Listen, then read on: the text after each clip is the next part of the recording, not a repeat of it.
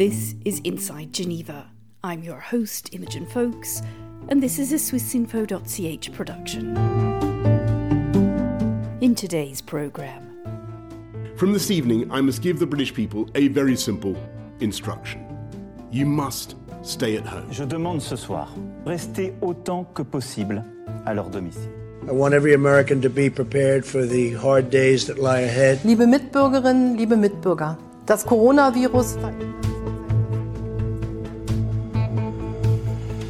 What else? The coronavirus pandemic and the massive, unthinkable in fact, just a few weeks ago, changes it has brought to all our lives. Empty classrooms and corridors as schools and universities close their doors. The government ordered the immediate closure of almost all the places we go to for leisure, with bars, pubs, restaurants and gyms among them. My guests, Dr. Margaret Harris of the World Health Organization. This is not in living memory. They really haven't seen an outbreak like this really for 100 years. We're looking back to the 1919 pandemic of flu. And Professor Vinh Kim Nguyen, medical doctor, social anthropologist and co-director of the Centre on Global Health at Geneva's Graduate Institute. I think the economic consequences will be disastrous, but maybe this is the time to imagine something different. The courage that we ask of people has to be a courage of imagination as well. The coronavirus has gone global, and so has the fear. The World Health Organization says the coronavirus outbreak is now officially a pandemic. We've all heard a great deal about the virus, perhaps more than we want to. But I'd hazard a guess that when we first became aware of its existence just a couple of months ago, very few of us could have imagined we'd be living under lockdown, with schools and just about everything else closed. Today we'll unpick what that means for us, for our society, for our economy, and for our future. One immediate change: we can't bring our guests into the studio. So when I asked the WHO's Margaret Harris to explain how we ended up here, she joined me via Skype. This is a novel virus, and it's novel in every way. It's not just novel biologically. It's had an untoward effect, unexpected effect on many, many, many societies. So, indeed, health systems haven't developed expecting to have a huge pandemic. We have always described this as a possibility. We have always communicated about the need for preparedness. But to be honest, it's understandable that countries that have managed most of the infectious disease threats through effective vaccination programs were not expecting something like this to arrive. This one is quite different. It's very clear. We've never actually seen entire cities, now entire countries, put into quarantine to stop people moving. But we have seen in Wuhan that it worked. It's a drastic measure. So it really is a very different world. 3 of Europe's biggest economies have imposed national lockdowns. Spain is Europe's second worst hit country, with a different world indeed. The very fabric of our lives has gone. The cafes, libraries, museums, gyms, all shut down. Families living in different towns or countries can't meet.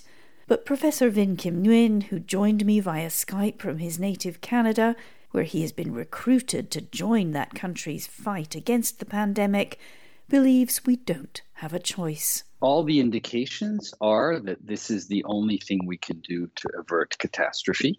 We will know in the next few days whether the kind of lockdown imposed in Italy has worked.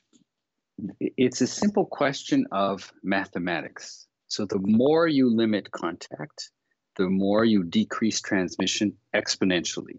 2, 4, 8, 16, 32, 64, 128, 256.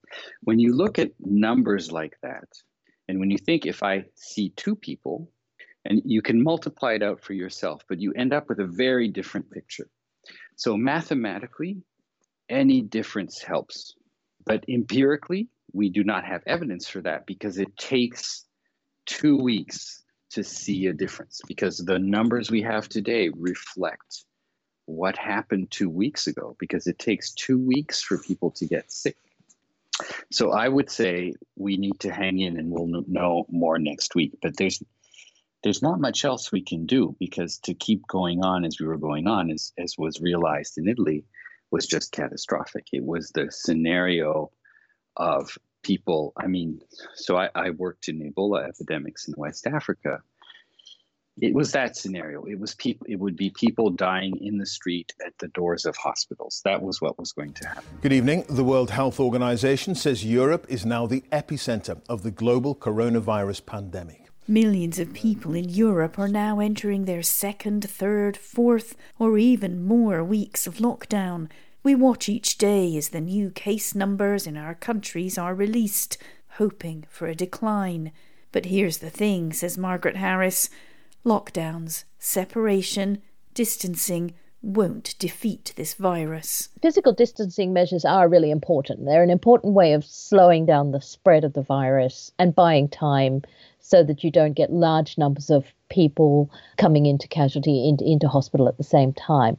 But it won't end the outbreak. You really need also very targeted tactics, testing every suspected case. So that's why we keep saying testing, testing, testing, and making sure they really are isolated, either self-isolated if they have to be at home or in a hospital or quarantine centre.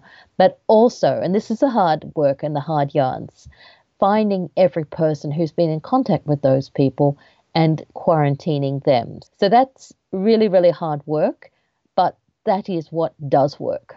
And why do you think European countries aren't doing that? You think they're lazy? Not at all. I think that they've not necessarily been geared to this kind of outbreak. So most of the outbreaks we work on have happened in other parts of the world. You've seen that Singapore has managed their outbreak. They have had cases, but they've kept their numbers right down and very slowly, simply by using very strong identification of everybody who's got a case and following them, isolating them, making sure they've got a place to isolate them, making sure they follow them. And Singapore had SARS, and they really, really learned their lesson from that. And they also have other things like dengue fever. So they're used to infectious diseases as a threat to their community. Has it occurred to you at the World Health Organization that the kind of measures you're asking for, particularly that quite extensive, well, very extensive tracing, tracking, quarantine, it's going to be very hard for Western democracies to actually do? I'm talking about the political acceptability of that kind of measure. So on political acceptability, again, with any infectious disease outbreak, we do say that political engagement is absolutely key to successful control of infectious diseases. We also say community engagement. So it's more than just one thing, but indeed it's hard for people in Europe. They really haven't seen an outbreak like this really for 100 years. We're looking back to the 1919 pandemic of flu was the last time they had a threat like this going through communities. So this is not in living memory. There are very, very few people alive today who were alive then. What do you think about the fears from some human rights organisations that some governments may introduce really very restrictive measures and very socially invasive measures and then just keep them? This is always a balance that's got to be kept uppermost. And this is one of the greatest difficulties with public health, because public health is about everybody banding together, doing what's good for the community. But the individual may indeed feel that it's not necessarily good for them. So, in fact, a large part of our work is looking at how you do maintain human rights while doing something across a community that's necessary to stop an outbreak. You don't think some of these measures might go too far? In each country, you need to do an assessment. You need to understand what is and is not acceptable in your community. Each community is different. So that's why we have overarching recommendations like test, follow people, get people into isolation. But we don't say exactly how you must do that, because in each community, in each country, There are different ways. In some countries, you can ask people to self-isolate at home. In other countries, if you've got 30 people in a house, you can't self-isolate. So each community has to do things differently. Clearly, then, the struggle to finish off COVID-19, some political leaders have called it a war, will have many consequences unrelated to the virus itself. That's something Vinh Kinh Nguyen has been thinking very deeply about. What I realized in my gut, as opposed to cognitively, is that there's no way we get out of this without, I think, crashing the global economy is an understatement. I think we're going to have a broad global economic collapse from which we will emerge into a new world order. A new world is being destroyed and reborn in front of our very eyes. And that was the enormity of what I was contemplating last night as I was looking at the curves. That's probably a bit hard for a lot of people to hear. Yeah, well, that's why I had kind of a sleepless night. I mean, if I were to unpack this more slowly, what we know is that the epidemic, if we fail to contain it, will peak in the next 6 to 8 weeks in most places, will cause many, many dead. So you've got this one scenario, which is the short, sharp epidemic. I think this was the scenario that was briefly envisaged by the British government, where you kind of take your losses, and then you generate herd immunity, although we don't know what kind of immunity this epidemic generates. That's in a sense, if I dare say it, the optimistic scenario in terms of global disruption. Everything grinds to a halt for 2 months, and then the machine just starts up again. The mitigation and containment scenarios where you're able to flatten the curve or bend the curve so that you have less excess deaths because of a health system that can't respond, these all suggest much longer periods of economic and social disruption. So the way I see it, either option, one is an epidemic devastating but limited, devastating in terms of illness and death, but limited in terms of its long-term economic impact, versus a much long-wave epidemic, which will, of course, cause immense personal suffering and death, but not as much, but will lead to profound long-term economic damage and destructuring. So that doesn't sound better, does it? Not really, no. I mean, one of the reasons I wanted to interview you was because we're in a stage now where billions really, of people, we're being asked to do things we just can't quite get our heads round. We can't go to work, we can't go out. Even the food shops, which are the only things open, we can only go in one at a time.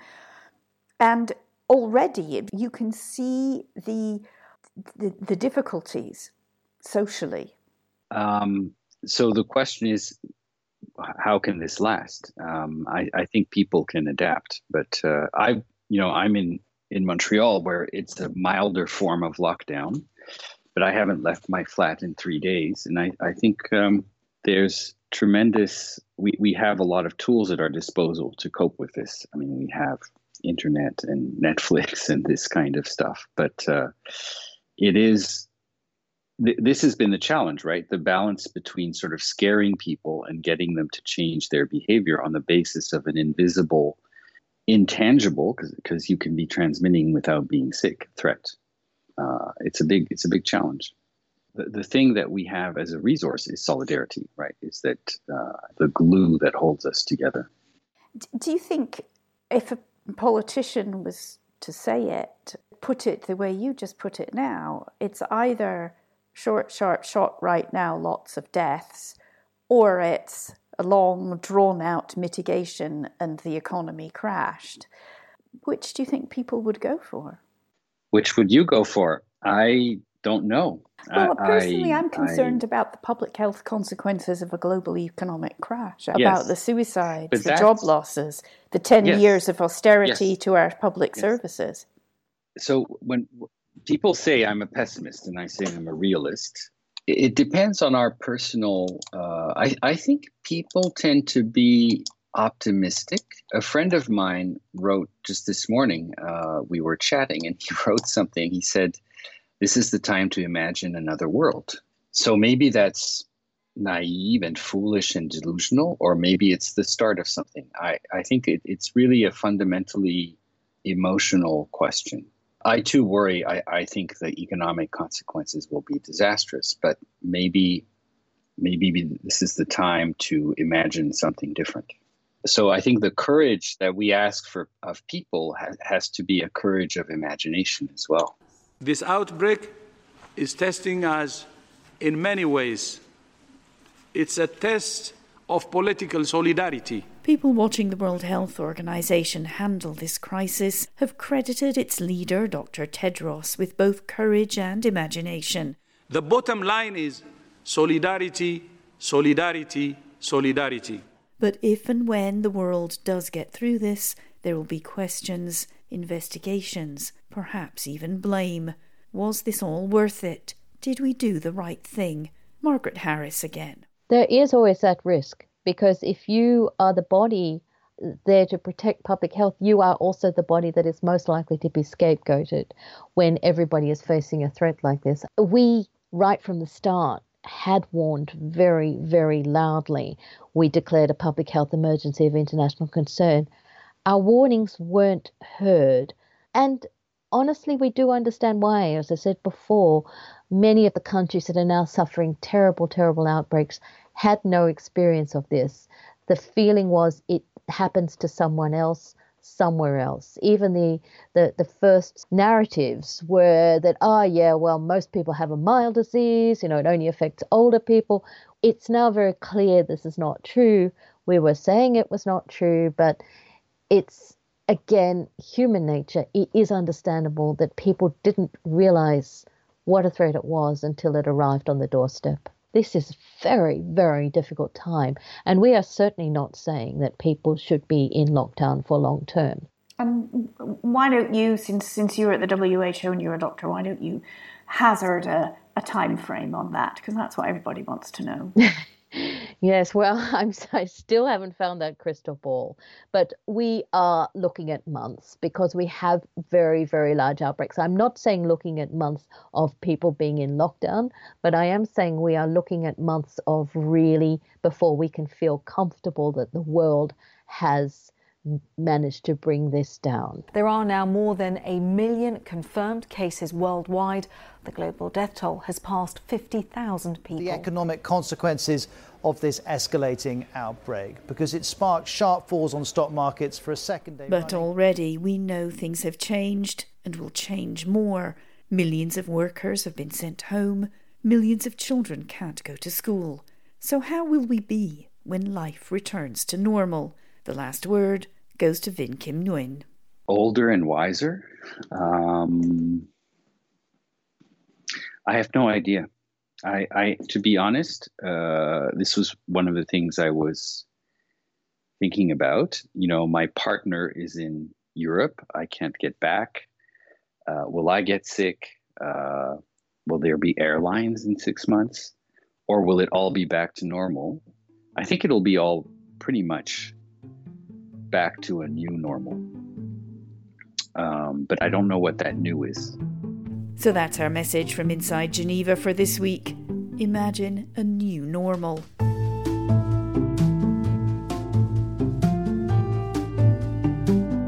I'm Imogen Folkes.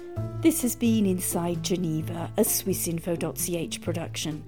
And a reminder just before you go that you can hear more episodes of the Inside Geneva podcast series, including an in-depth discussion on the race for a vaccine against the coronavirus and a special documentary on the United Nations at 75.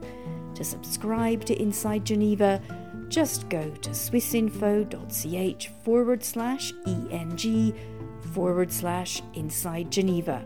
Join us again next time, and thank you all for listening.